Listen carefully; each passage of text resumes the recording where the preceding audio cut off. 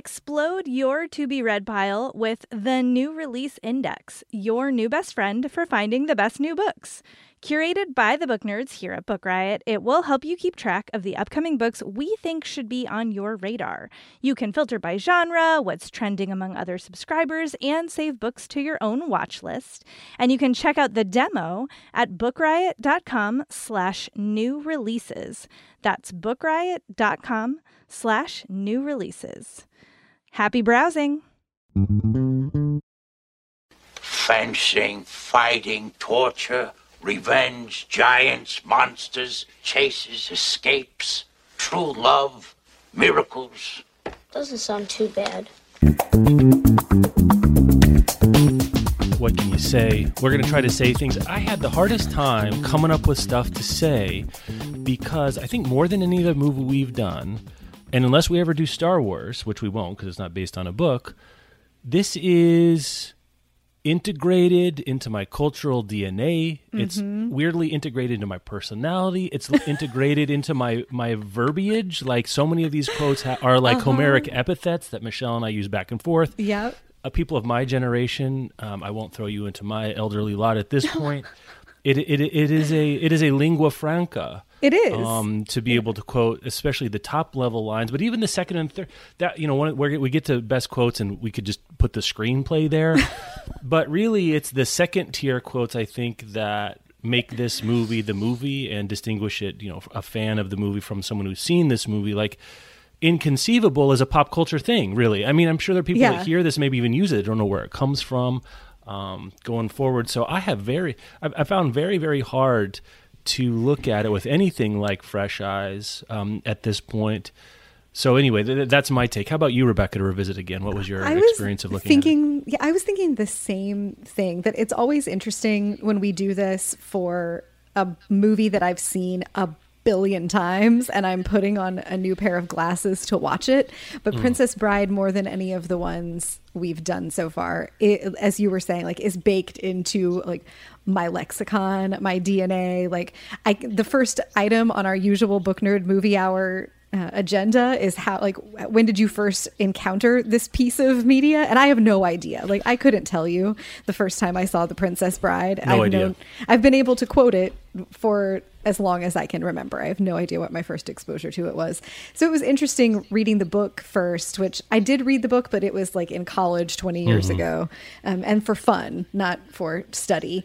And so I did, like, the book felt fresh. The experience of the book felt fresh, and picking up on a lot of the satire felt fresh. And then watching the movie in contrast to the book was an interesting exercise. But just the movie itself, like, it is hard to like find much to. I have like zero nits to pick. Like, it's pretty perfect.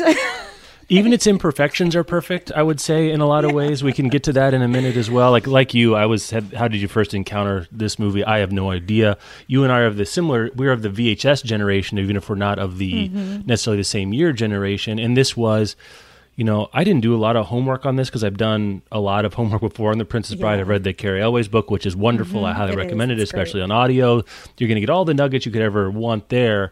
But I think in terms of the biography of the movie especially, it's a VHS story. It didn't do very well at the box office. It is eminently rewatchable, so it lended itself to that first generation of people having a copy of a movie at home or going to get it on Tuesday night for 99 cents at the grocery store like we used to do. Right. And you would watch it over and over and over again, and you'd watch different pieces of it. Like, one interesting thing about the movies that you tend to rewatch, at least I think most of us work this way, you don't tend to sit down, press play, watch it credits to credits. You watch the middle, you catch it on cable.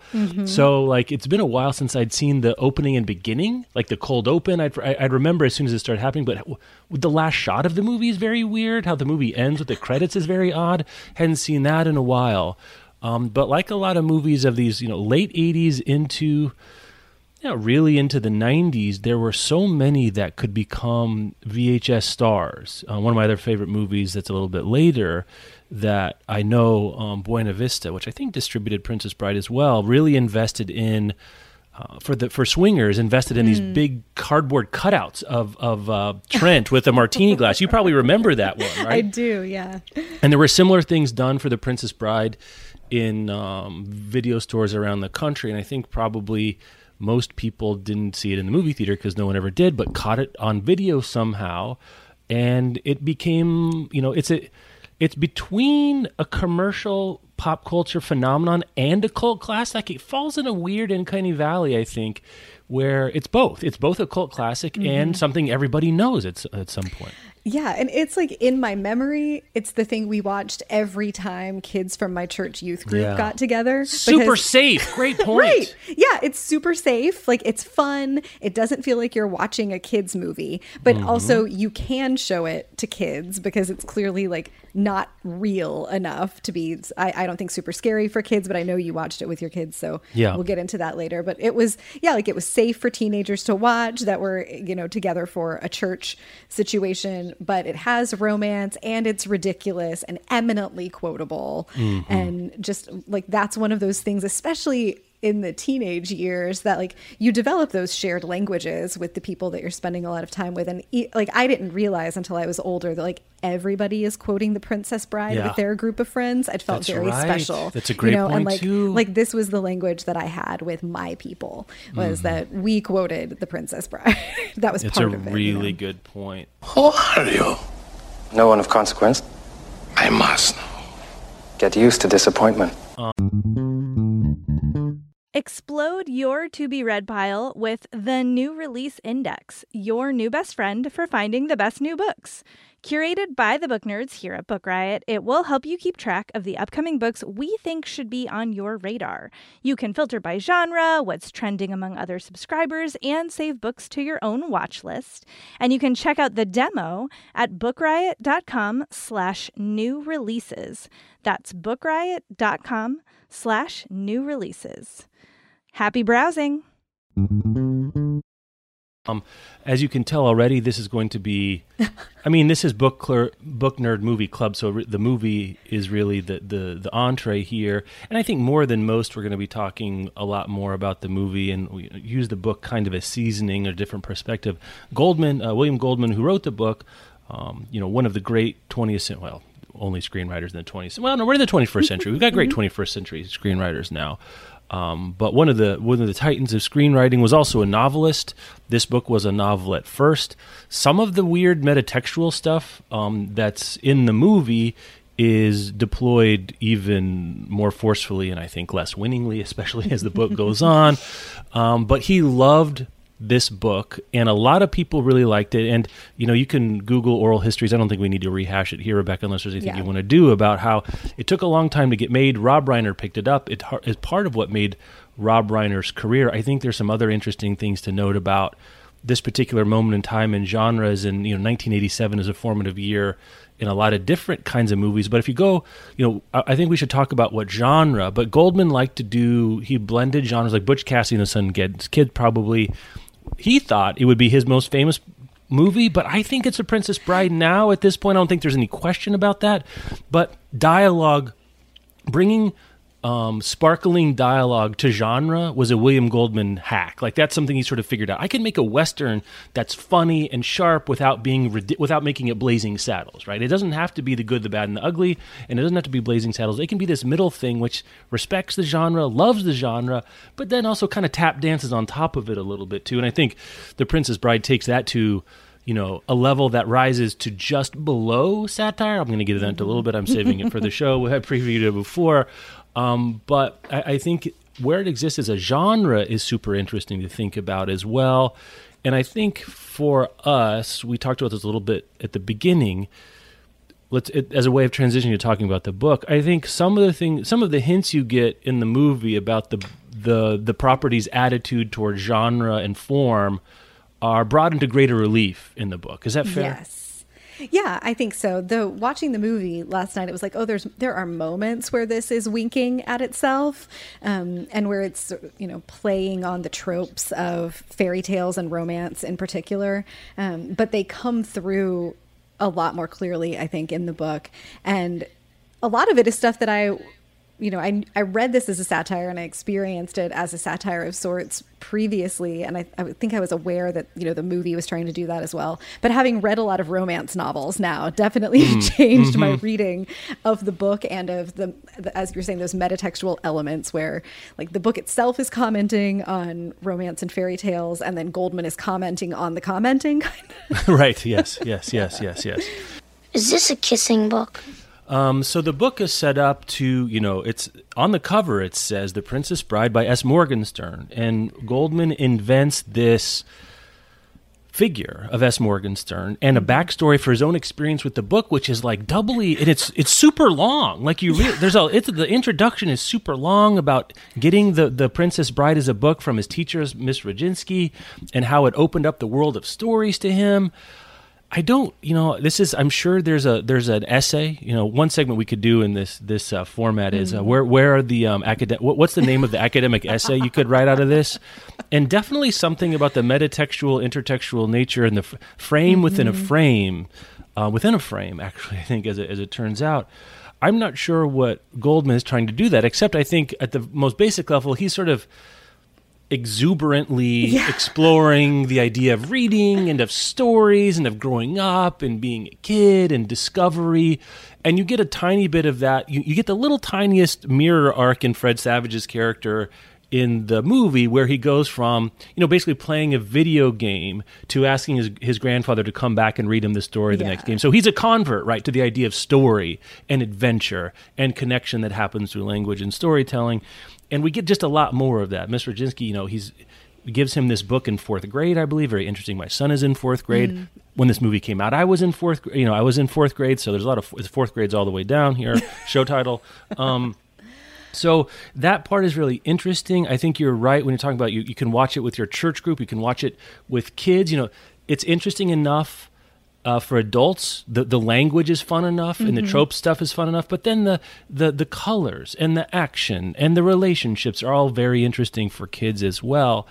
But this dance Goldman does around this is by Morgenstern, and then in the course of telling the story of how he found a copy to give his son, he had to search for it in all these antiquarian bookstores, and then he's presenting this copy with his own emendations and excisions and explaining intertextually what he's left out and why he's left it out and what Morgenstern's trying to do.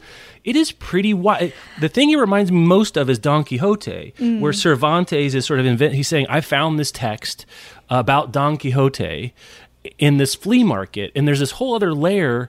I don't know if Goldman had that in mind explicitly, but like there's some other layer of like the story of the text is part of the story, which is really wild to think about. Yeah, it is. And the way that he layers it, as you were saying, is really interesting and fun. Like, I feel like Goldman's whimsy just runs really deep, and he's having so much fun. There's a real sense to me of play in the narrative of the book that, like, I understand why folks thought for a long time it was going to be impossible to make a movie of the book, because you have to strip away the frame of the frame of the frame to get to the film that we have that really works. And I think if they had tried to make a film with all the narrative elements that the book has, it would have been really convoluted and confusing and difficult. And I'm glad that the film is written and edited the way that it is. But it's, I think, interesting to see Goldman tell these stories that mash up real life details alongside, like real life. There's stuff. I have a paperback of the 30th anniversary edition from 2003, and there's stuff in the introduction to the 30th anniversary edition that talks about real details about like trying to cast the movie and how when he was on set and he knew that in the fire swamp Buttercup's dress was going to catch fire, he watches Robin Wright's dress catch fire, and they have to stop filming because Goldman exclaims like, "Oh my God, her dress is on fire!" Like, he talks about that, but then he also talks about how like he had to go to Florin on a research trip. Yeah, it's so interesting. He keeps the bit up, right? 30 years later, because I have this illustrated edition, which I think is more recent than this. Where he gets in, and all the introductions from all the previous versions are also included. Yeah, So like the long con of keeping up this pretense about Guildenstern and Florin.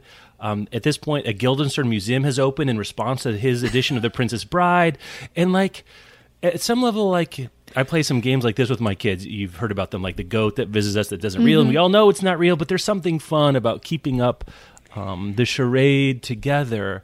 And I think you're right to note that his whimsy, he gets too he gets to keep playing with the marionettes over time. And he's like, look at these marionettes that are also real. Yeah, but we also know they're marionettes together, but what if they're real too? I kind of love the idea of like a younger kid picking up The Princess Bride. And I will say, like, I think the movie is great for people of all ages. The book is a lot darker and grittier in ways true. that you want to be probably older to read. But I like the idea of like a 12-year-old picking up The Princess Bride and being like, wait, is Florin real? Is this whole thing real? Now I have to Google, like being potentially, sort of won over into it. And it doesn't feel like Goldman is trying to trick readers so much as bring us into the joke, which I think that is what makes a lot of it work, that he's sort of bringing you along into this story that is larger than life, making fun of tropes, but in a loving way. Like, clearly he loves an adventure story. He loves a fairy tale. And it's from that perspective of appreciation, as you were saying, for genre, that he's able to poke at it in a,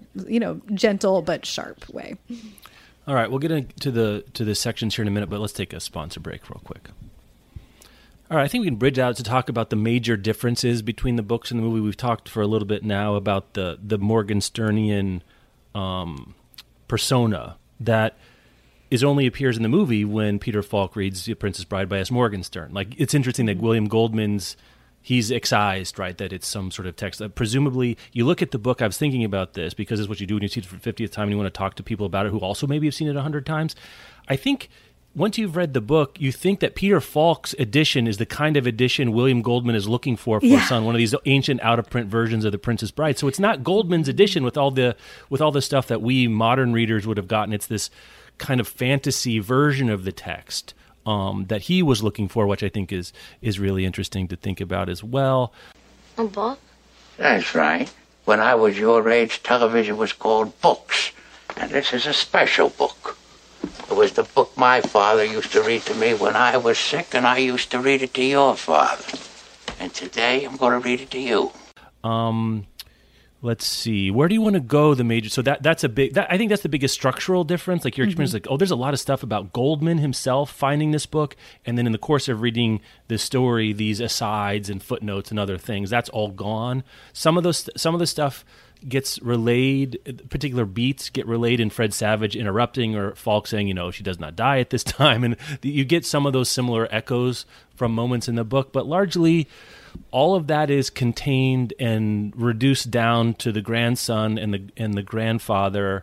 And I think it's one of the better uses of a frame I've ever seen. I'm, of course, horribly biased. I love this movie, but it's trying to capture something very simply, very archetypally.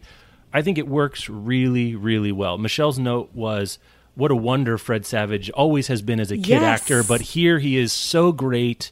He's so winning. And he's so winning, and you believe him. He acts like an actual kid, but also he's an actor acting like an actual kid. Like, I wonder how hard it was for him to do. So that piece is really great. Where else do you want to go in terms of people who haven't read the book, right? I'm assuming many more people have seen the movie. And what would they be surprised by? What would they find to be maybe something they wish they would have seen in the movie, or a surprise that's not as great in the book as it turns out to be in the movie? Oh, that's an interesting way to frame it. I'm surprised, honestly, by more that's in the book that sort of informed this watching of the movie, because there's so much compression of the narrative that happens in the story. And for as much as I love this movie, I think that some of the details that we don't get in the movie do make it wanting for something. Like the Vizzini, Inigo Montoya, Fezzik trio, I think really come off super differently in the film, because you just get like Vizzini being mean. He's just this like mean guy who thinks he's in charge and thinks he's really smart, and is, not as smart as he thinks, because he gets outwitted by the Dread Pirate Roberts and the Iocane powder. But in the book, knowing Fezzik's backstory and Inigo's backstory, especially Fezzik, I think we develop a lot more understanding of. And we get segments of the book from his perspective and Inigo's perspective, and about their childhoods and like how they ended up in this band of thieves with Vizzini. And you also see Vizzini, I think, is much more of a fool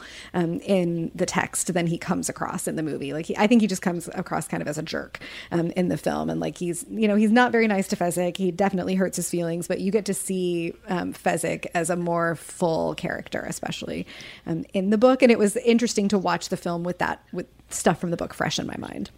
Yeah, there wasn't a moment in the course of the movie where you could get Fezzik's backstory, and I think it turns Vizzini, the book turns him into more of a Fagin from Oliver Twist, who's, you know, he's gathered up these two outcasts, right? You know, a drunken, you know, orphan who's, you know, hell bent on revenge, and Fezzik, who is thought of as a freak by the world, whose parents have died, who has no real skills or ability to engage with the normal world, and Vizzini himself, who, you know, I didn't make a note of the physical description of Vizzini in the book, but he's its own kind of outcast in a way. So they're outcasts and they become outlaws, and it is interesting. Though I have to say, they did shoehorn Inigo's story, and I think Inigo telling Wesley his backstory is maybe my favorite part of the movie. Yeah. I think there's a real chance it is, so I'm so glad we got to get that. Yeah, I said that. I had that in my notes also, that I thought that was a really clever way for them to get Inigo's backstory to us, is in those moments where Wesley is just resting from his climb up the cliffs of insanity before they have their sword battle. I was really glad for that. I love my father. So naturally, I challenged his murderer to a duel. I failed. Six-fingered man lived me alive. But he gave me this. How old were you? I was 11 years old. When I was strong enough, I dedicated my life to the study of fencing.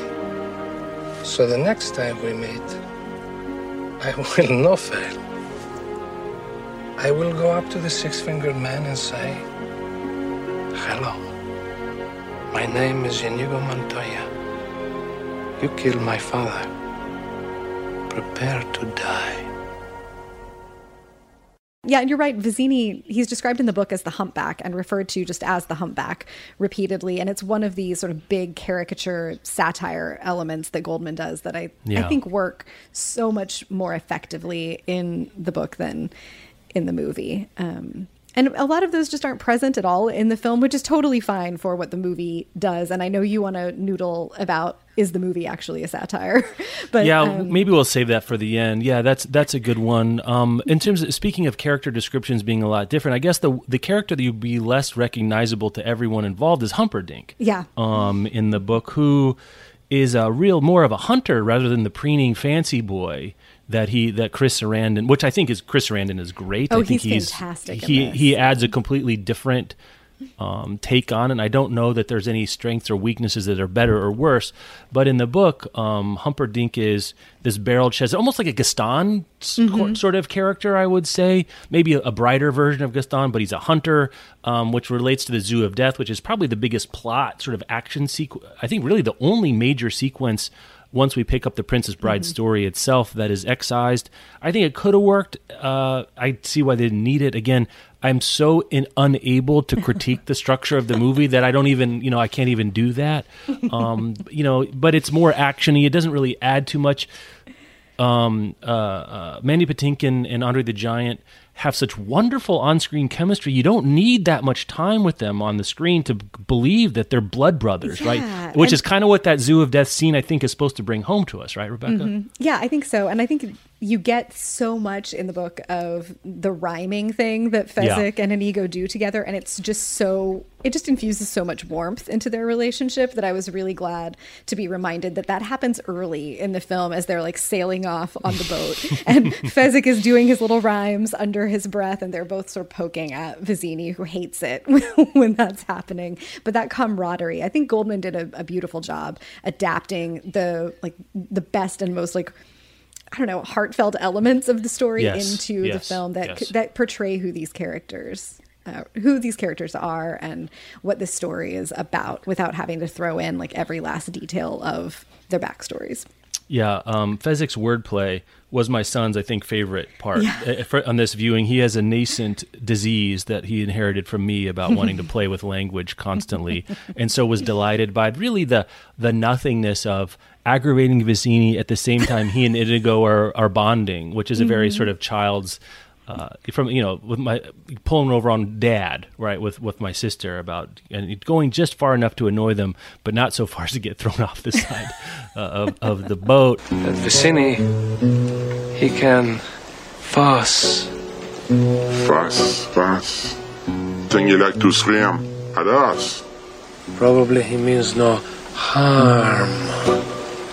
He's very, very short on charm. You have a great gift for rhyme. Yes. Some of the time. Enough of that! Fuzzy, are there rocks ahead? If they are, we all be dead. No more rhymes now, I mean it. Anybody want a peanut? Yeah! So the Zoo of Death, again, they're going to get Wesley from the machine. You don't really need it. It doesn't really add anything. I think from the point of view of how much action and adventure you want to get, one thing I was struck by, and noticing the Zoo of Death is excised again, I've read this book a couple of times, is the movie itself doesn't have much action. You get the wonderful, wonderful, wonderful sword fight. One of the great sword fights in the book, Cary Elwes talks extensively about how much training they did. They did all of that themselves, save for the part where Wesley goes twice around the pole. That was actually a stunt person, but they practiced and practiced and practiced and practiced, and it really looks wonderful. And there's one shot especially of Elwes really doing some very quick pairing of Mandy Patinkin, and he's got this smile on his face, and he makes it look so easy. And I think the character bit of it, where we should talk about Cary Elwes and the Man in Black, who I think is much richer on screen than is on the page, frankly, is it really shows up there. But after that, your action scene is Indigo and the Count, and I guess the Dread Pirate Robert's on fire. It's just not really an action scene. He's just going up to the castle and people run away. Other than that, there's not much. You get Fezzik and Wesley's encounter, but that's a dialogue fight, which is, I think, was kind of the point I'm trying to make, is most of the action is the verbiage, right? There's a lot of talking in the movie, and most it is all talking. Yeah, and most of it's really fun to watch, and it's especially, I think you're right, the sword fighting scene is so wonderful because it's not just sword fighting. Like, I think in a modern version of that scene, which I hope no one tries to remake The Princess Bride, like, it just seems like a fool's errand to try. Yes. In a modern version of that scene, it's like sword fighting with a loud soundtrack, and it's so pleasant to watch them, especially Cary Elwes. Like, he's so assured, and it looks so easy, and there's just this swagger where he's like, yeah, I got this, and like, let me be charming and deliver all of these lines at the same time. And he and Mandy Patinkin do just have such chemistry. You can tell they're having a ball, that playing out that scene and making it much longer than it is on the page, I thought was so smart. It's such a good choice also for how they meet, and then for what we're going to see of the rest of Wesley, his character development, as he eventually gets to roll down that hill and take his mask off. But I just love, you seem a decent fellow, I hate to kill you. You seem a decent fellow, I hate to die. I know. It's great. And we'll talk about some of the structural things, like what is it we talk about when we talk about Loving the Princess Bride, I think is an interesting category to talk about here in a moment. And I have some thoughts about that. The other difference you're going to see, I think this story, this part of my own recent experience of the book especially is important, at least to read. Michelle and I were like, we like to read as family together. Princess Bride, we've seen as a movie. Let's read the book. We've done that a few times. We like the movie. Let's read the book together. And we stopped reading the book together early on, mostly because so much of the beginning of the story is about beauty and feminine beauty. And I think that is probably the strongest satirical note in the book. But it's very hard. If you're 7 or 9, you don't get it. I think it's really tough. So we stopped, and maybe some other day, but it was tough, I have to say. And you don't get that in the movie. The movie has she's supposed to be beautiful, but it's a very one-line kind of thing. Plus, it's Robin Wright. I mean, obviously, she's good looking, so that's not really at issue. But all the stuff about moving from the 20th to the 18th to the 9th most beautiful woman and her particular body parts, it felt pretty icky, I have to say, to read aloud to my daughter. Yeah, very strange. I do think that that's an important thing to say. And also, Goldman's frame around this, a lot of it doesn't hold up to 2020 standards. Even as a character that Goldman might be putting on for himself in the frame story, which I think is a generous and maybe not entirely earned interpretation, that he's repeatedly referring to his son being fat in a way that is not cool. speaks disparagingly about his wife. There's the whole bit where he's in the pool at the hotel in LA and he's trying to figure out how to hit on this starlet and like effectively have an horrible affair. Stuff. It's horrible. not great. The frame stuff is not great. But like I think, and I've said this on previous shows, like I want fiction that was written almost 50 years ago to not hold up. You know, like I want things to be different and unacceptable in some ways. So we've come a ways since William Goldman wrote that frame story. And I do think you and I think we were talking offline recently about something else that's a work of satire or maybe a work of satire that people disagree about. And I think it helps to be familiar with the tropes of fairy tales and also with like the issues of standards of beauty that show up, especially in fairy tales and old fashioned romances, in order to appreciate the satire. And if you're 7 or 9, there's definitely not that context. Like I do think the bigger context is important for reading the book in a way that it's not for the movie, because he's talking about analysis of different people's skin colors, and there's a whole bit about like Buttercup still has her baby fat, but one of her elbows is too bony, and you know she's just not very tough to read aloud to kids. Yeah, That's it is. And like Wesley says the thing about like, if, you know, some analogy about like if your love is a grain of sand, then mine is the whole desert. And like she's not smart enough to get it because she's just beautiful. And like he's clearly playing with tropes there that and later on in the book, Buttercup tells Wesley, like, I have a mind, but people only ever talk about my beauty. Why can't you, talk about my mind? And it's just, I think you're right. Like this would be very difficult to read out loud to kids and to explain to kids. Like I think the book is for grownups in a way I looked into the marketing. It was one of the reasons the book didn't do especially well. It's kind of a no category, right? Like, how would you market this even now? I think it's pretty tough. One of the reasons I think as a success, it makes it a category of one. Also, is the same reason that it could easily be a failure at the same time. Yeah, and there's stuff like, in romance novels, it's a common trope that they're going to have a marriage of convenience because the hero needs to produce an heir and the heroine goes along with it. And that's a thing that we see happen with Buttercup and Humperdinck in the book. In the book, we get this description that like after they fall in love, Buttercup is just glowing and that love is what makes her beautiful, that her love for Wesley would not stop growing and people were dazzled when she delivered their milk to them. And that's a trope from old-fashioned romance as well. And I do think Goldman is pointing at that and poking at it. He's not reifying it, but if you're not familiar with the thing being satirized, it would be really easy to read this book and think that he is just affirming, that like women are supposed to look a certain way and talk a certain way, and that once they fall in love, they become more beautiful. Yeah, and a similar thing has happened. You can see how that ages poorly as the tropes themselves become less and less relevant. I think for a lot of the Princess Bride book especially, those tropes are less and less relevant. Similar thing, again, to bring up Don Quixote. Like you read it modern now, and having read it myself and tried to teach in various contexts, if you read it without knowing that Cervantes is basically like riffing on all of these knights errant's tales. Right. If you don't know what that is, you're like, what is this? Like, Don Quixote's a fool. Like, why is he doing all this stuff? And like, wait, hold. So you have to explain all that stuff in the text. It just becomes a different artistic experience when you have to download the stuff to understand what's going on, if that makes sense. I wouldn't be surprised if there's like a freshman English paper getting turned in on a college campus somewhere that is like super mad about the Princess Bride, precisely because the elements that it satirizes are much less present in our media today and much less acceptable. And you can see the movie move away from some of the more egregious stuff, because I was surprised to remember again that there's places in the movie where Wesley, as the Man in Black, raises his hand to hit Buttercup. In the book, he actually hits her, which not a great look, not surprisingly. And there's a couple other moments that were dialed back just enough that I think even Goldman and maybe Reiner or whoever was like, okay, we need to come back from the edge of wherever this was, or update it even, 10 or 15 years later, what's going to play differently.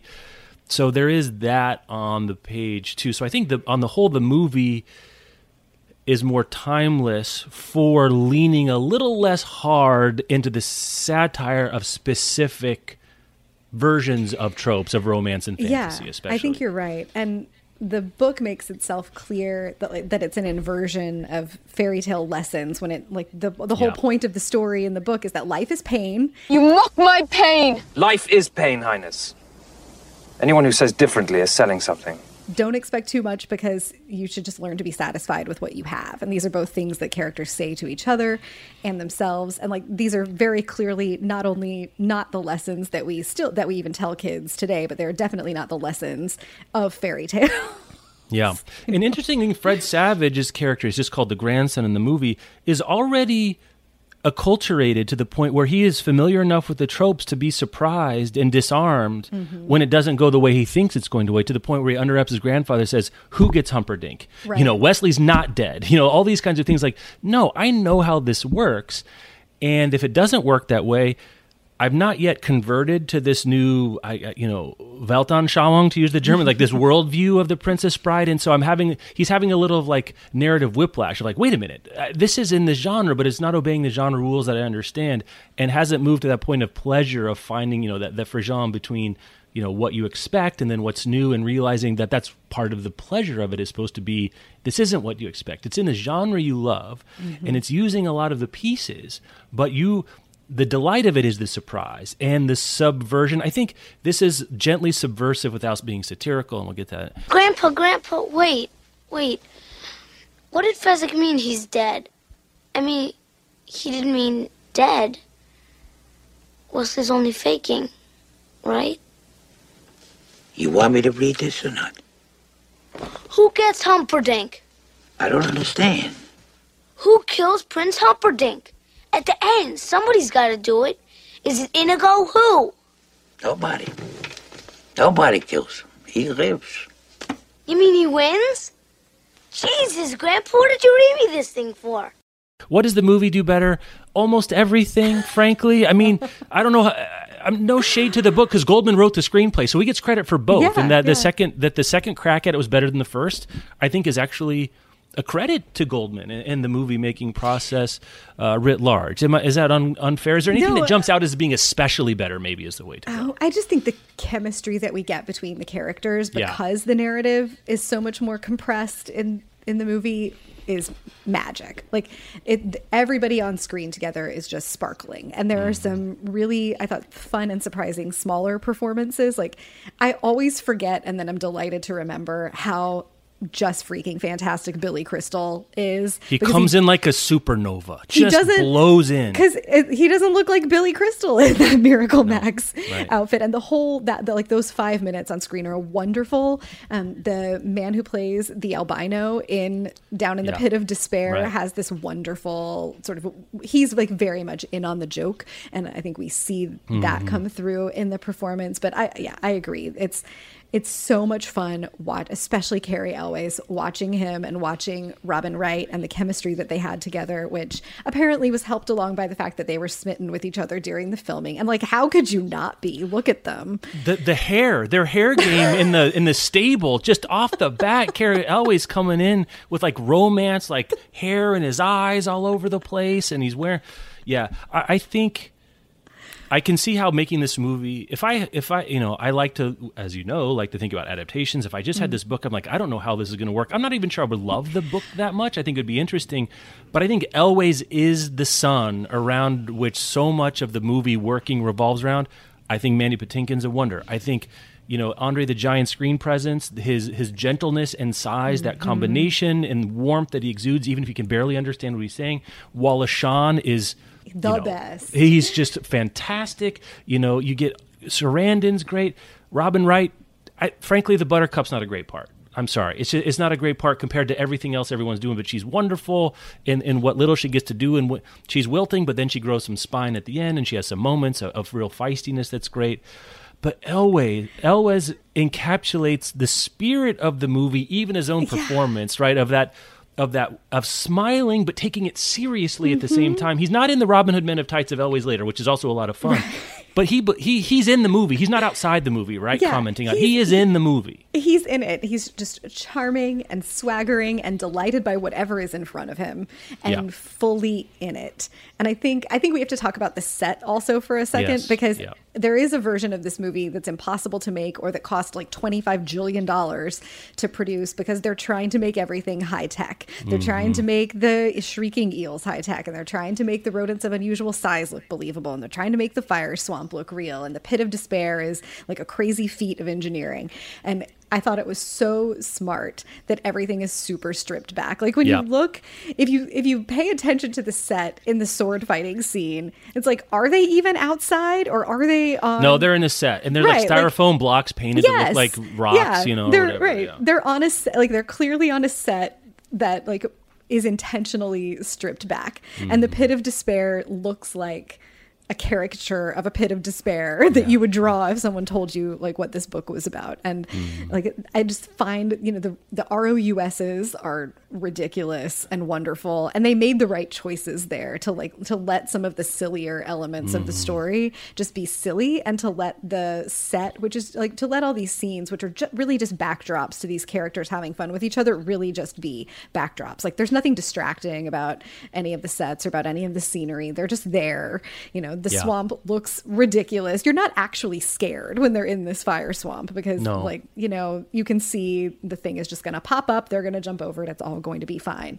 And letting those elements of the story be jokes about themselves, I think was really, really smart. Yeah, you know, and there's a version of this. I wonder if someone's tried to make a play or musical out of it, because it could easily be because the action is language, and by not having to worry too much about, you know, whether because of budgets or active choices they made, not having to worry too much about like trying to make it into the Three Musketeers that happens a little bit later, where there's like all these weird, crazy fights and you're on these locations.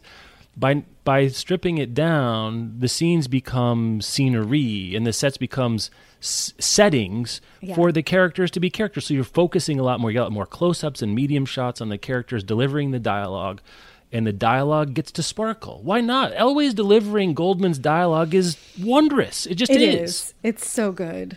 And anything that detracts from that is a minus in the movie's point of view and in a directorial point of view too. And you know, Wesley capture, you know, he checks the box that my great English professor James Crowther once said is like, you know, great characters, you miss them when they're off stage. Yeah. And in the moments here, even as great as Inigo is and Fezzik are, you miss Wesley when he's off. You just miss him. I mean, he's just dreamy. Yeah. Like, well, yeah. I think Wesley in the book is a dialed up satire of a romance or fairy tale hero, and Cary Elwes embodied that perfectly. Like he's just dreamy at 11, you know, like just dreamy, and he saves her and he loves her and he's gonna, you know, swoop her off her feet just in time to jump over the flaming thing in the fire swamp. And he just got it. Like it's just pitch perfect for what that character is supposed to be. And he makes, I think everybody else rises to the occasion around him, and it seems like they're having fun in those scenes with each other.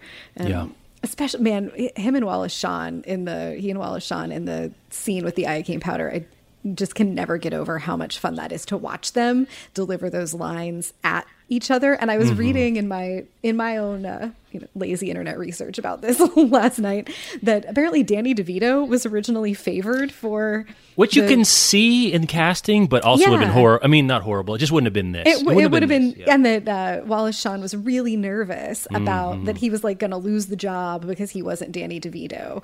And Danny DeVito looks more Sicilian and this character is described as the Sicilian, repeatedly than Shawn. So he was just like worried, and apparently he's like sweating bullets through the filming of this scene, and Cary Elwes is just like hanging with him trying to make it okay.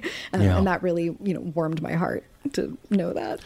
Vizzini, I think, is another one where the glow up from the book, not physically and attractiveness of just bringing a vitality that you're missing. I think Mandy Patinkin is great, but I think the on-page Inigo Montoya is pretty close to what you get from Mandy Patinkin. Like, he does a lot with a lot, frankly, but there's a lot there to work with. Andre the Giant plays Andre the Giant, and I think Goldman even talks about writing Fezzik, the book, with like Andre the Giant sort of in mind. And he gets that. Anything else the movie does especially better before we take a break and then move on to best, worst moments and some of the other categories we proceed? I think this stuff, the Miracle Max stuff with Max and Valerie is like, it's fun on the page, but it is just phenomenal on screen with Billy Crystal and Carol Kane, and just how silly they are, and like her chasing him around the table going Humperdinck, Humperdinck, Humperdinck, Humperdinck. Look, it's just Wade. Ever since Prince Humperdinck fired him, his confidence is shattered. Why'd you say that name? You promised me that you would never say that name. What, Humperdinck? Ah! Humperdinck! Stiegen! I'm not listening. Love light expiring. It's just, that's so fun. And then there's that whole like Weekend at Bernie's vibe when Wesley is sort of revived after taking the pill, but Inigo and Fezzik are just carrying him around, and they're all just playing it up. It's really fun. I think the movie conveys the sense of fun about this in a way that that doesn't require you to be familiar with anything else. And the book, you need to bring some like cultural context to understand what the book is trying to do in terms of being funny. The movie just does it itself. I think that darkness that you were talking about earlier, that you get, especially around Vizzini and Indigo and Fezzik, is altered not really because of the character beat, so you get less of it, because you can tell that Andre the Giant and Mandy Patinkin are having fun, so that they don't seem so sad, right? They don't seem so pitiful. It's not so desolate because they're having fun, and at least they have each other. Okay, let's take a quick break, and we'll come back. We've talked a lot about the cast already, inevitably so. It is really fantastic. I mean, the other, some of the bit players, as you said, the albino, Christopher Guest at Count Rugen really struck me this time as being a wondrously serpentine, cool creation. And like the most that really contained works. that Christopher Guest has ever been. I know. To see it later, you're like, what is this? Like, is he on drugs? Like, what is going on here? Beautiful, isn't it? Took me half a lifetime to invent it. I'm sure you've discovered my deep and abiding interest in pain. Present, I'm writing the definitive work on the subject. So I want you to be totally honest with me on how the machine makes you feel.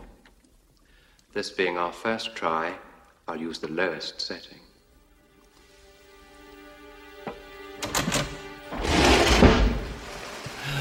So he's really great. In terms of if you were going to recast anyone, I really have a hard time coming up with anybody. The Buttercup character, I wish there was more there to do with. She doesn't get the fun lines necessarily. She gets some good lines, but they're much more earnest. She's not as in on the fun of it as everyone else seems to be. So that's not about Robin Wright, who I think is great. It's the part that I wish was a little bit, had more of an angle on it somehow. Yeah, I agree. And I think, it works okay in the book that Buttercup is kind of a flat character because satire can do that. But it's not obvious that's what's happening to her on screen. And it for sure does not pass the Bechdel test.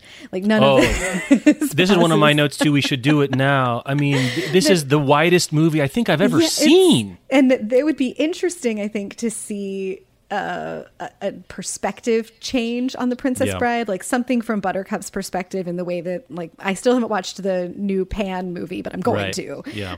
That could be interesting. Mandy Patinkin is one of the just undeniable delights of this movie, and I don't think he gets cast as a Spaniard with a Spanish accent. Like, we're not casting a Jewish guy to play a Spaniard in 2020 for a lot of really good reasons.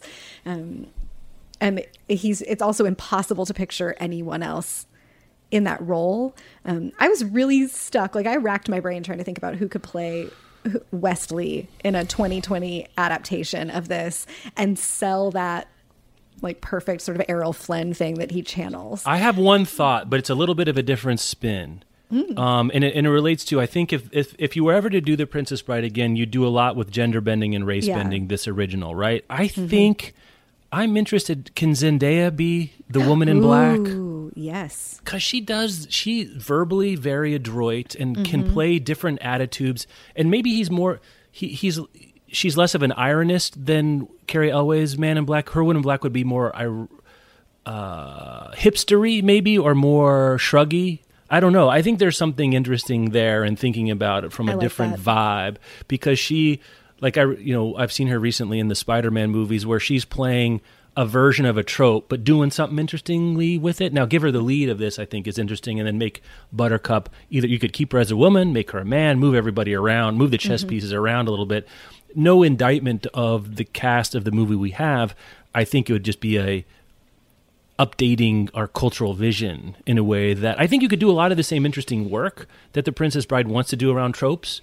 But then you make race and gender part of the gag or part of the piñata that you're trying to break open and see what spills out. Yeah, I love that. And I think that's an important point too, that the way satire of fairy tales looked in 1973 and 1987 is really different from how satire of fairy tales looks and from what, follow-ons and gender bending of things looks now. And that's really wonderful. Like, culture has moved and developed in ways that we're not just remaking these old stories or criticizing them by remaking them with like other casts that are completely heteronormative. We're doing it in a different way. And hopefully, like at a 60-year anniversary of The Princess Bride or a 100-year anniversary of it, there's a new take on it that's even beyond what we can fathom for it now, and which I think is. Do you want to hear my short pitch for my updated my 2022 version of The Princess Bride movie? Do you want to hear what it is? Absolutely. It's a performing arts high school who's putting on a play version of The Princess Bride. So you get the metatextual stuff, but then you can play with the casting because you don't have the right, quote unquote, right ages and genders and nationalities. So you got to mix and match by necessity. So that's my pitch. I think you should just put them at a drama summer camp. You could same kind of idea, right? I think that would be a lot of fun. Okay, these are I don't know what to do. Best, worst moments. Let's start with the worst. I think that's maybe the most interesting thing for me to look at it as from the most unusual angle. Do you have a worst moment here? I don't really think so. There's just stuff I love a little bit less. Yeah. I'll give you a couple and I'll throw them at you and you see how hard you want to hit them. All right. I'm not sure about the Buttercup suicide again here at the end. I think our attitudes about this are a little bit different, maybe more nuanced, more subtle. I'm not sure what she's going to do. I think the stakes become high. It sets up a very nice reversal. I'm just not so sure that that's played for a laugh about ruining your breast. I guess my nose went up a little bit there, I have to say. Yeah, that's probably that. I think that's probably either written out or played differently. Yeah.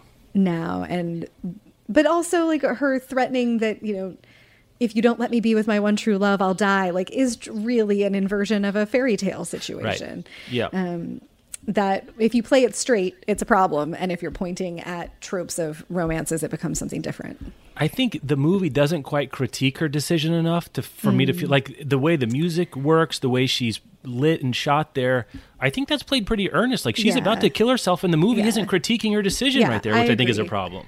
Yeah, I think that's one of the weaknesses of what's normally a strength for this film, of letting some of the commentary slide. Right.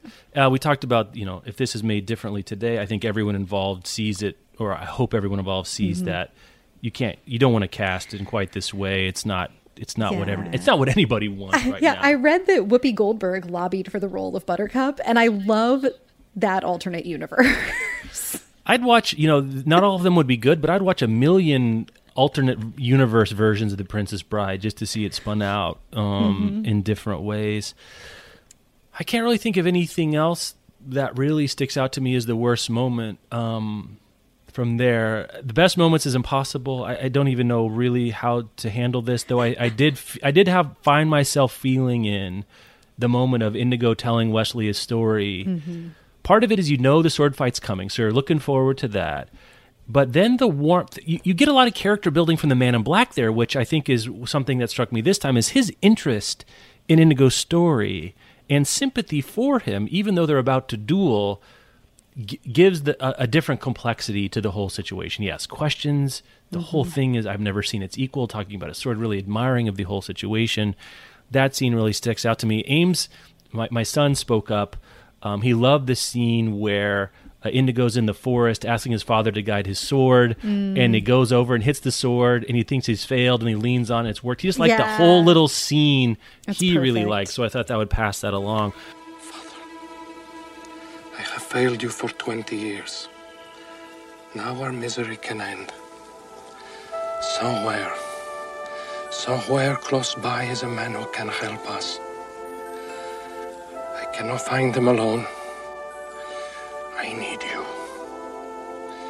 I need you to guide my sword. Please. Guide my sword.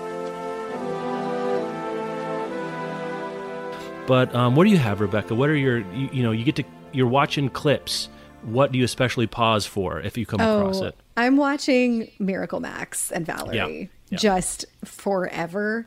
It's so much fun. And Billy Crystal making that joke about mutton, lettuce, and tomato sandwiches is like... Which was an ad lib apparently in the book. He says it's better than cough drops, which is also funny, but it's not as funny as Billy Crystal and doing that. as I was watching it last night, I was thinking like, how much is on the cutting room floor? Like, what else did Billy Crystal improv in this moment? But I was reading like Reiner would have to leave the room and William Goldman would have to leave the room. That like they were all cracking up as that scene is getting filmed, and you can even see little moments where Mandy Patinkin is trying not to break. He's just so delighted by it. I think I'm watching that forever. I love the moment when Wesley rolls down the hill and says, "As you wish." And like one of the things I've said forever in my life is that, "Oh, my sweet Wesley, what have I done?" I love that. And then that like swoony moment at the bottom of that, like it's not a hill, that's like a mountain they fall down. And I know that Rowan had some criticism. Yeah, she's like, Wesley's trained, maybe he could survive. Was he getting up? She's worried about Buttercup's structural integrity after rolling down that hill. She hasn't trained. She really does a couple of head over tea kettles there at the very end, which doesn't, you're going fast. Also shouts to the stunt people. Right. I was watching carefully if those are real people, because earlier when they're going those wide shots of the Cliffs of Insanity, that's all a rig, and all the people, it's like a real human with their arms and like a winch, but then there's dummies standing in for Buttercup and Welshon, and you can, in my big TV now, you can totally see the dummies. It looks horrible, but it's delightful. But these are real humans going down this, as you're right, extremely, extremely steep embankment. And I hope everyone turned out okay. But yeah, that's pretty great as well. The Inigo Montoya finally getting his duel with Count Rugen. I think some of the best. The music is not a horrible strength of this movie. It's synth. I think that's one of the places they cut some budget. But you get, because most of it's pretty bad, when it's good, it really sticks out. And when he crosses swords with Count Rugen and the music strikes with their blades crossing, bump, bump, bump. It's just a wonderful scene. You get several nice inversions and reversals in that scene. And then, of course, the classic, moves us into... I'm not sure... I think probably Hello, My Name is Inigo Montoya, You Killed My Father, Prepare to Die is probably the number one draft pick, and it's great. It holds up. He says it 6 times in a row with different inflections of sort of a crescendo of passion and an invigoration as he's come back from the knife blade. Hello. My name is Inigo Montoya. You killed my father. Prepare to die.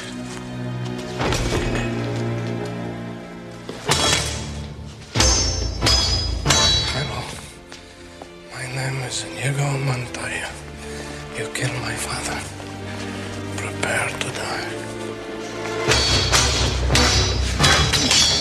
Hello! My name is Inigo Montoya. You killed my father. Prepare to die. Stop saying that! Hello! My name is Inigo Montoya. You killed my father. Prepare to die! Now! Offer me money. Yes. Power to promise me that. All that I have and more. Please. Offer me everything I ask for. Anything you want. I want my father back, you son of a bitch.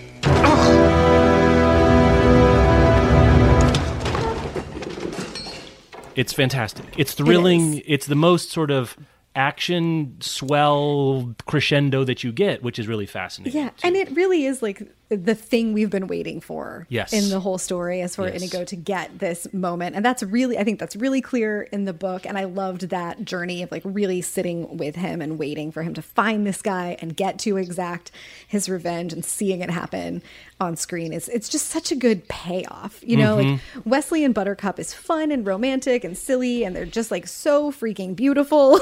Like it just, they're fun to watch. It's nice to just see them be happy and in love and whatever. But watching Mandy Patinkin take on, like, I think Inigo Montoya has the most real depth of the characters here, and the most motivation for what he's doing. Like, this is a lifelong drive to find this count and take him down, and seeing that happen is so satisfying. And it's just one of the great lines. It's just one. It's great. It's great, and I think Goldman knew it too, because in the book it's all over the place too, even more so than the movie. And he says it quite often in the movie. And I think one of the neat tricks of the book and the movie is that we hate Rugen just as much as Inigo does for what he's done to Wesley, right? Yeah. Of this coldness, this callousness. You want to see him bleed. You want to see him experience the subject of his interest here at the end. And surprisingly bloody. Actually, my daughter, who's 7, who likes blood, but she's especially sensitive to the appearance of blood. And they really let him bleed. Indigo's bleeding out of his gut and out of his shoulders, and everyone's bleeding out of their faces, and they leave it on the costumes, and it dries and looks like real blood. And in that moment, that scene, the movie is wholly earnest. There's no satire, there's no winking, there's no smirking, and we get the one swear. I think is one of the great surprises. At the end there, my kids, perk up because we try not to swear too much. But you do, Goldman's been withholding any kind of foul language, and it really pays off. It shows you what you can do with restraint, and then when you finally let it crack a little bit, it has even more of the impact.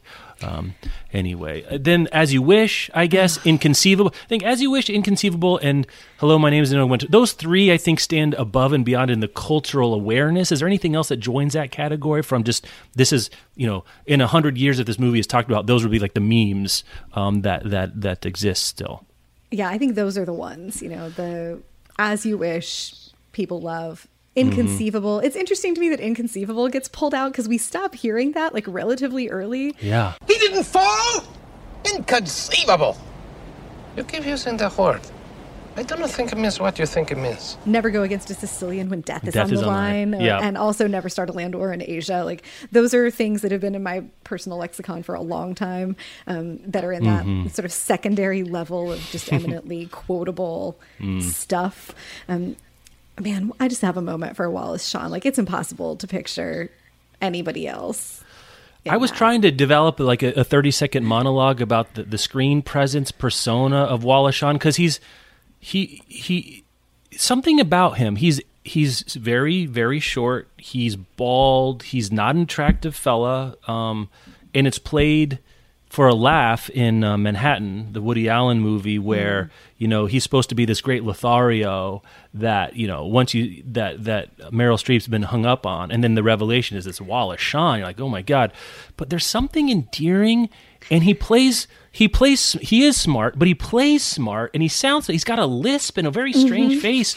But there's something about, you can't bridle that sense of intelligence that's very interesting, and it works winningly for Vizzini. Yeah. And his veins pop, and his whole face contorts and like almost blows. It feels like he's going to pop his whole face off when he gets mad or excited at the end. It's one of those moments where watching a character or an actor in this case, but it happens with, like musicians and like other kinds of performers, is when they are doing the thing with their whole body. Like, he's not just acting with his face. It's not just a great delivery of lines, but like every ounce of him comes forward to deliver this character. And I think he uses that. He's very self-aware, and he uses that to such great benefit for this character. He also plays that teacher in Clueless that's like the very sweet, dorky older guy that they're going to set up on the dates. And I think Wallace Shawn just was really smart to recognize like what kinds of characters he was going to be cast as, but to then really make the most of them and make them really fun to watch, and to let us be in on the joke with him. I have one lull for 2020 out of the quote. Those are the masks. It is masks. So terribly Ames picked that up too. It's so I think funny. Everyone will be wearing them in the future. Wrong kind of mask though, Wesley. Got to go over the top.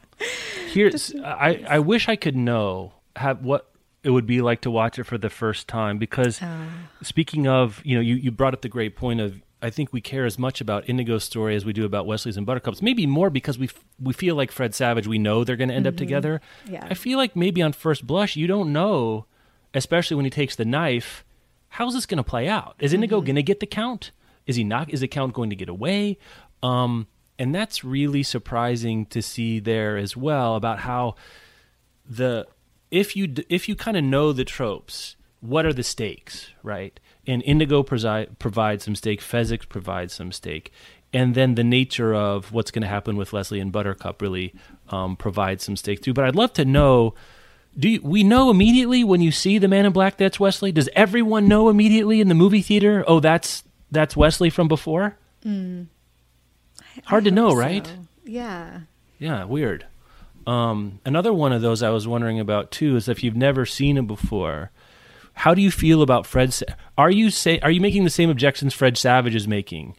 Like are you feeling like, wait, Wesley's not really dead. She didn't really marry Humperdinck, right? Like, I think as a movie goer who's sufficiently, if you've seen enough, you can pick up on moments when the movie's trying to tell you something, but also when you're being fed a false herring, a red flag, a red herring or a false flag. When those are like, okay, I know we're creating false stakes or whatever here, but I would love to know how much doubt there was about all of it, because now I don't know. I can't get around it, but that's one I'd really like to see as well. Yeah, it's interesting too, since this movie now has survived a couple generations of viewers and fans. Like, I think probably most people are encountering it the way your kids are encountering it, where their parents are showing it to them, and they're getting like not just the media itself that they're watching, but they're getting like your commentary and Michelle's commentary and this context and framework around what this story is and why you love it and what makes it good. Like, there's all the sort of table talk around the movie that I don't even know if it's even like if Martians landed and we showed them The Princess Bride and they had to make sense of it, that would be fascinating. I don't know how you get like a pure response to a first viewing of it at this stage where you're most likely to engage with it for the first time. If somehow you've made it to your adulthood with never seeing it through like the context of a relationship with someone who's showing it to you, I would think like, I have a couple acquaintances who were homeschooled, and there are like big gaps in their cultural knowledge of like never having watched a certain TV show or never having seen a certain movie, and then trying to go back and watch those things fresh and understand like why your peers loved this thing 20 years ago is a really fascinating exercise. Yeah. Let me run just through it. You probably have, the quotes. These are, like I said, to find that you like The Princess Bride is like saying you like the Beatles or you breathe oxygen. Like there's nothing, makes nothing special. But here are my couple of quotes that have wormed their way into my available dialect, especially with Michelle, who both she and I have watched the movie together so many times that we even know each other's favorite bits. That word I know think it means what you think it means. Have fun storming the castle. You think it'll make it? Not a million. Little less a half hour. Let's see, what else do I have here that we haven't said already? Life is pain, Highness. Anyone who says otherwise is selling you something. That's one of the ones that's interesting, because in the book, most of the lines we know from the movie that are in the book are said by the same character. That one's different. There's actually a different character that says that. I noticed Fezzik's mom says that to her. Fezzik's mom. Tough thing for a mom to say. Good Lord. So there was that. I think there's a really nice moment where you get the first real sense of Buttercup as something other than a trope of the fair maiden, when she jumps out of the boat, which I think is a surprise, into the screeching eels, which is changed from sharks in the book, which I think is a wonderful change. Vizzini says, I bet you think you're brave. And she says, only compared to some. Which is very, very nice. So that one I really hold on to. Also, I was surprised the first time I read the book to find that Mawage and Wuv, Twu Wuv, like the lisp is built into the book, which that's a very unusual thing to do in a book like this, is to play it, and it works on screen too. So that one is always Wuv, Twu Wuv, is something that comes up from time. I've been misspelling Mawage every time I've tried to quote this for like a decade. Yeah, that's really funny. I like Fezzik's moment sort of early on when Vizzini has told him to go back and kill the Man in Black and do it your way. And Fezzik says, my way is not very sportsmanlike. Unemployed in Greenland. Let's see. And there's not a lot of money in revenge. That's good. Don't rush a miracle, we get a rotten miracle. Let's see. I think that's the worst thing I've ever heard. How marvelous when Count Rugen figures out who Inigo Montoya is. I love Indigo. Indigo is great. I think Mandy Patinkin, probably, in hindsight, if you're picking someone's career to have, out of this? I think you picked Mandy Patinkin out of this. I think so, and he it seems to be just a great sport and very aware of the gift that he's gotten from being famous because of this movie. Yes, For every day for his entire life, multiple people are quoting, "My name is Inigo Montoya. You killed my father." Michelle, one time when we were living in New York, was walking around the Village and was walking along, and she stopped at the edge of the sidewalk to cross the street, and next to her was Wallace Shawn on a phone before the iPhone, like clearly trying to get directions and figure out where he was. And she says, it took every fiber in my being not to just scream inconceivable right down on his face. Yeah, Mandy Patinkin was in Richmond a few years ago when they were filming Homeland here, and he and I were on the same flight to New York, and I had to text my friends from the gate to be like, tell me that I should not go quoting Inigo Montoya to Mandy Patinkin. It's really, really funny there. Okay, things we Googled. We've done some of this. Or anything you want to bring out? I guess the Mandy Patinkin piece, he was the most famous actor going into it. Interesting, though Andre the Giant was the most famous person because of his wrestling career. Yeah. And apparently Patinkin was a real hard ass on Elway's about practicing their sword fights. So he was a real, drill sergeant and really brought a lot of professionalism and dedication to it. Elway's and Robin Wright, I mean, even in the credits it says introducing Robin Wright. They're very, very new. Cary Elwes, I think, had one relatively significant movie role before that. I'm not sure what else to say on the things we Googled. Anything else you want to throw there? I didn't go Googling for a lot of information. I did learn that the movie was nominated for an Oscar for Best Original Song. So that's interesting, as you noted, that there are places where the music is not great. The song is terrible, Rebecca. Did you stick around for the song at the end? No. Oh, my God. And some of the casting stuff is interesting. I know Goldman said at one point that he really liked Carrie Fisher for the role of Buttercup. And you can see... Could have worked. That totally could have worked. Carrie Fisher of that era could have worked. I think Danny DeVito could have been just a different Vizzini, but I wouldn't trade Wallace Shawn for anything. No. Liam Neeson auditioned for Fezzik, and Goldman was like, you're only 6'5".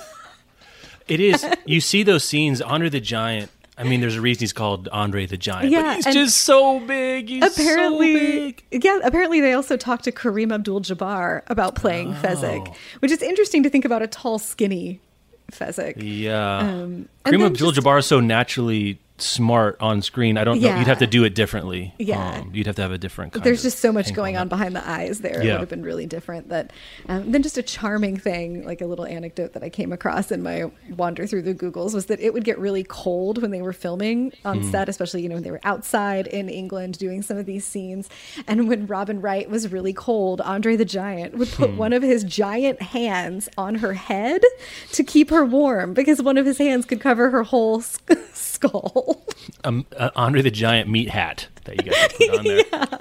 I had read that before I watched the movie, and there's a moment where his hand is on someone else's head in the film that I was like, oh yeah, that totally works. Like, he's just palming it like a basketball, but like the notion of him just sort of gently holding her head and keeping her warm really warmed my heart. Yeah, there's a scene when Fezzik comes to get Indigo out of the drunken thieves' forest, or I guess encounters him because he's a member of the Brutes God. Indigo puts his hand in Andre the Giant's hand, and in that moment realizes who he's dealing with, because there's only one other person of that scale that it could be.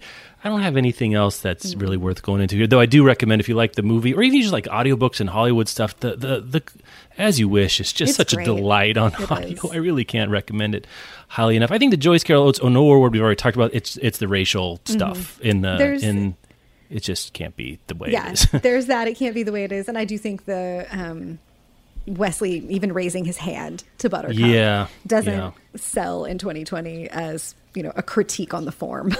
And even if you, in hindsight, realize he would never do it, even to threaten it, playing his part of the man of Becky, it's no bueno anymore. You can't do that anymore. I mean, this is so obvious to me. It's not even that interesting. You save the movie, right? I mean, there's nothing. You don't lose anything. You gain you lose some, but you gain so much in the movie that it does all the work that the book really wants to do. Who needs to be recast? Who needs more time? Who would stick around in the same role if there were a sequel? It's been so long now that I guess Billy Crystal, he doesn't need makeup anymore to play Miracle Max, I guess.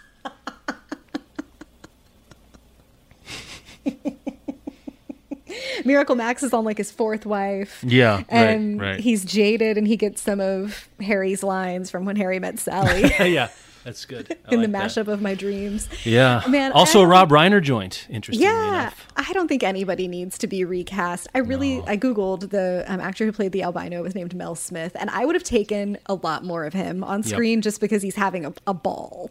Apparently a stand-up comedian in his own right. Who brings a lot in not very much time. But terrible makeup on a giant HD TV. A lot of facial sores I don't need in high definition. But I get what they're doing. I feel like he should get an extra. He passed away in 2013, and I feel like he should get an extra merit badge because I did read that it turned out he was allergic to the pigment in the contact lenses that they had him wearing. So he spent like the whole filming of the movie being deeply uncomfortable. Oh, man, deeply uncomfortable and looking like that. That's a tough beat for an actor.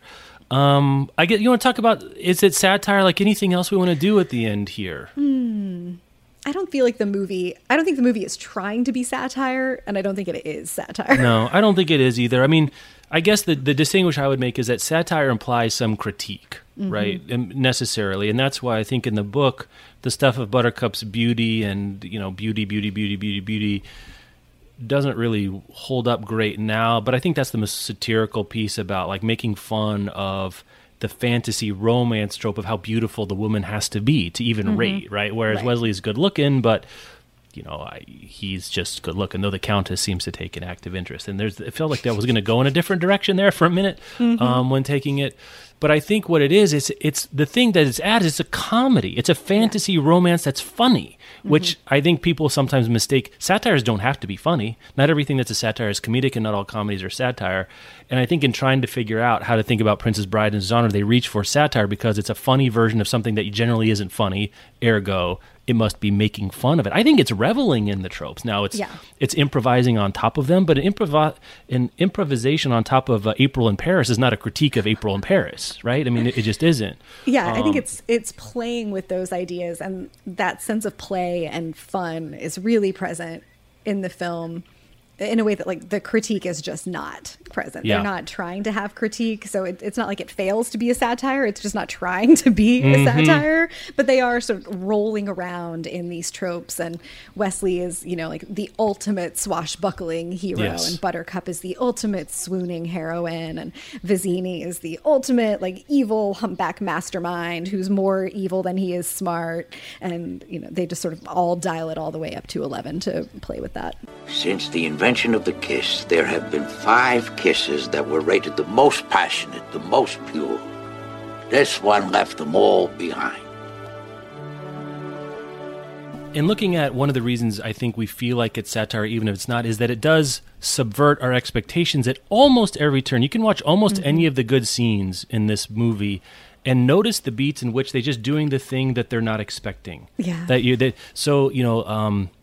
One is probably the major one, frankly, is we get to the denouement of the movie with the greatest warrior, strongest, smartest guy in the world, and he's incapacitated. He's a non-factor. He's a wet lettuce being dragged around. In the final showdown with Humperdinck, he resorts to his maybe greatest skill of language, but he's laying in bed. To the pain, having a verbal joust. Oh, that's a good scene, too, to the pain. Yeah, it's really good. But even that scene, the way it's shot. So Buttercup comes in.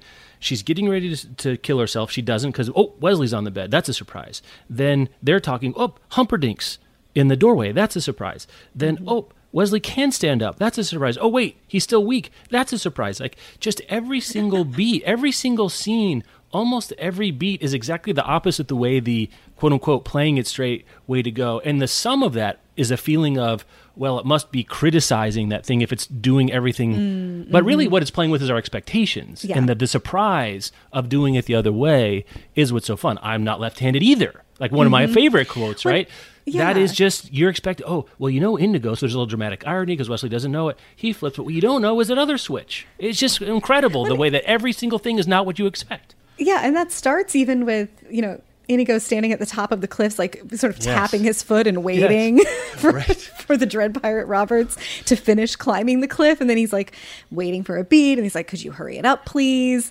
And they have like wonderful banter from the get-go there. But then he makes it to the top and they like chill for a second. And Inigo tells him his life story. And then they get on to the duel. And that also is just sort of that immediate, you're right, turning of expectations, because the thing that happens in an action movie is the guy comes over the edge and then immediately the fighting begins. And there's no talking. Right.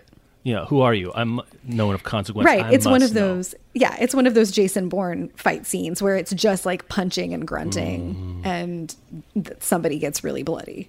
Questions you were left with, Rebecca? What if you know? I have a couple, or anything about the movie, or plots, or motivations, or anything within the movie. Like, wait a minute, what about this, or how did this end up? Oh, I don't think there was anything that I felt like just was left open. I've got a couple. See what you think of these. Okay. It's, in the movie, if you've only watched the movie, this one's a little more apparent. So, like at the very beginning, Buttercup's out for a ride on her horse.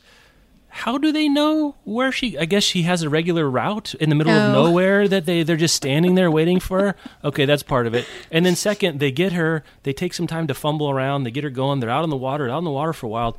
And how does Wesley know where they are? Behind him in the boat? Where was he? How did he figure out? In the book, it says that he was there when she's presented as the future bride, like the Man in Black is up there. I guess if you're reading the book, you really don't know the Man in Black is Wesley, because you don't even have the physical similarities. But in the movie, you're like, wait a minute, they've been sailing for a while, they're out in the middle of nowhere. How the hell does he know they're in the middle of this thing on the way to Gilder? It doesn't make any sense. He knows all the things. It doesn't have to make sense. No, it doesn't have to make sense, Rebecca, but these are why they're quibbles. These are why they're quibbles. I do not think the Princess Bride wishes to be quibbled with. No, but indulge me just for a second. So, okay, the scene you were just talking about, where it's a surprise that the Man in Black, we don't know anything about him now, clearly has respect for Inigo, he knocks him out. If Inigo wins, is he killing the Man in Black right there? He's supposed to. Well, that's not the question I'm asking, Rebecca Schinsky. Has he developed enough respect for the Man in Black that if he should win right there, that he just knocks his ass out? Oh, I don't know. I'm leaving it unanswered. Related to that, how many people have Vizzini and Inigo and Fezzik killed to this point as criminals? That is a great question. It's like in Star Wars, if we didn't see Alderaan blow up, we just sort of heard about Darth Vader. It's like, well, wait a minute. They've been criminals for how long? In the book, it suggests their association is pretty extensive, right? And they're not doing great stuff. There's also not a lot of money in revenge, though, so... That's why you have to keep doing it. That's true. Oh, I missed one of my favorite quotes that I just saw pop up in my notes, also from Miracle Max, but when he's talking about the difference between mostly dead and all dead, and how all dead, there's only one thing you can do. Go through his clothes and look for loose change. It's pretty good. Good stuff. My last one is, did Humperdinck not in the end get exactly what he wanted? Doesn't he turn around and blame the kidnapping on Gilder and go to war anyway? Yeah, I think so. Yeah. Let's see. Do I have any other quibbles? Yeah, I guess those are the ones that struck me this time. I would, if you are going to watch it again, or you haven't ever watched it, go look at the Cliffs of Insanity scene where you get the wide shots of them, and you can see Wallace Shawn's like fake dummy bald head bobbing along. But then in some other scenes when they're up close, Wallace Shawn is like sandwiched down into Fezzik's armpit, and apparently that was not a comfortable place to be, given what Cary Elwes talks about in As You Wish. Those scenes of him saying, "You're supposed to be this great thing." He's like right on top of him while he's right next to this wall, and poor little Wallace Shawn about got Wallace Shawned into smithereens. They're a little bit, but the reversals, I think, the things that make the movie are Cary Elwes dancing upon the dancing that Goldman does. That's really what it comes back down to me is watching that over and over again. It matters that Cary Elwes, that you can see the intelligence in his eyes in this character, and that he plays it so smart. Like, it's not just like a beefcake role. No. And I think they were really smart to cast somebody who could convey all of the things that he conveys through it. They shoot him pretty, that you don't notice, but Elwes is a small guy. Like, he's not a giant, really tall, athletic sort of guy. He's good looking and whatever, but he's not, I don't know, a Brad Pitt kind of a character, right? Whose physical presence itself, in addition to just being really good looking, is kind of part of what you get when he walks on stage. So that's interesting too. Oh yeah, how many people has Wesley killed as Dread Pirate Roberts, and how many people are Indigo going to kill as now the new Dread Pirate? Best not to think of. Maybe that should be a new category. That's a category for best not to think about. Yeah, just questions you shouldn't ask. Yeah, how bad are these guys as bad guys? Yeah, that's pretty tough there at the end. I think in terms of genre, like it's a romantic comedy that's in a fantasy setting. I think it makes it much more easier to understand what you're looking at, for me at least. Like, this is a romantic comedy. Not surprisingly, Rob Reiner goes on to direct the greatest romantic comedy of all time, When Harry Met Sally, 2 years later, which is interesting and involving some of the same people, frankly, which is really good to say too. Last thoughts, Rebecca? A real winner, The Princess Bride. I think the pitch that the grandpa gives for the book at the very beginning and that we get everywhere, like in both the book and the book inside the book and in the movie, is just the perfect pitch for the story. And it's exactly what you get: fencing, fighting, torture, poison, true love, hate, revenge, giants, hunters, bad men, good men, beautifulest ladies, snakes, spiders, beasts of all natures and descriptions, pain, death, brave men, coward men, strongest men, escape, lies, truths, passion, miracles.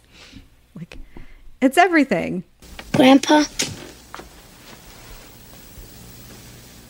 maybe you could come over and read it again to me tomorrow. As you wish.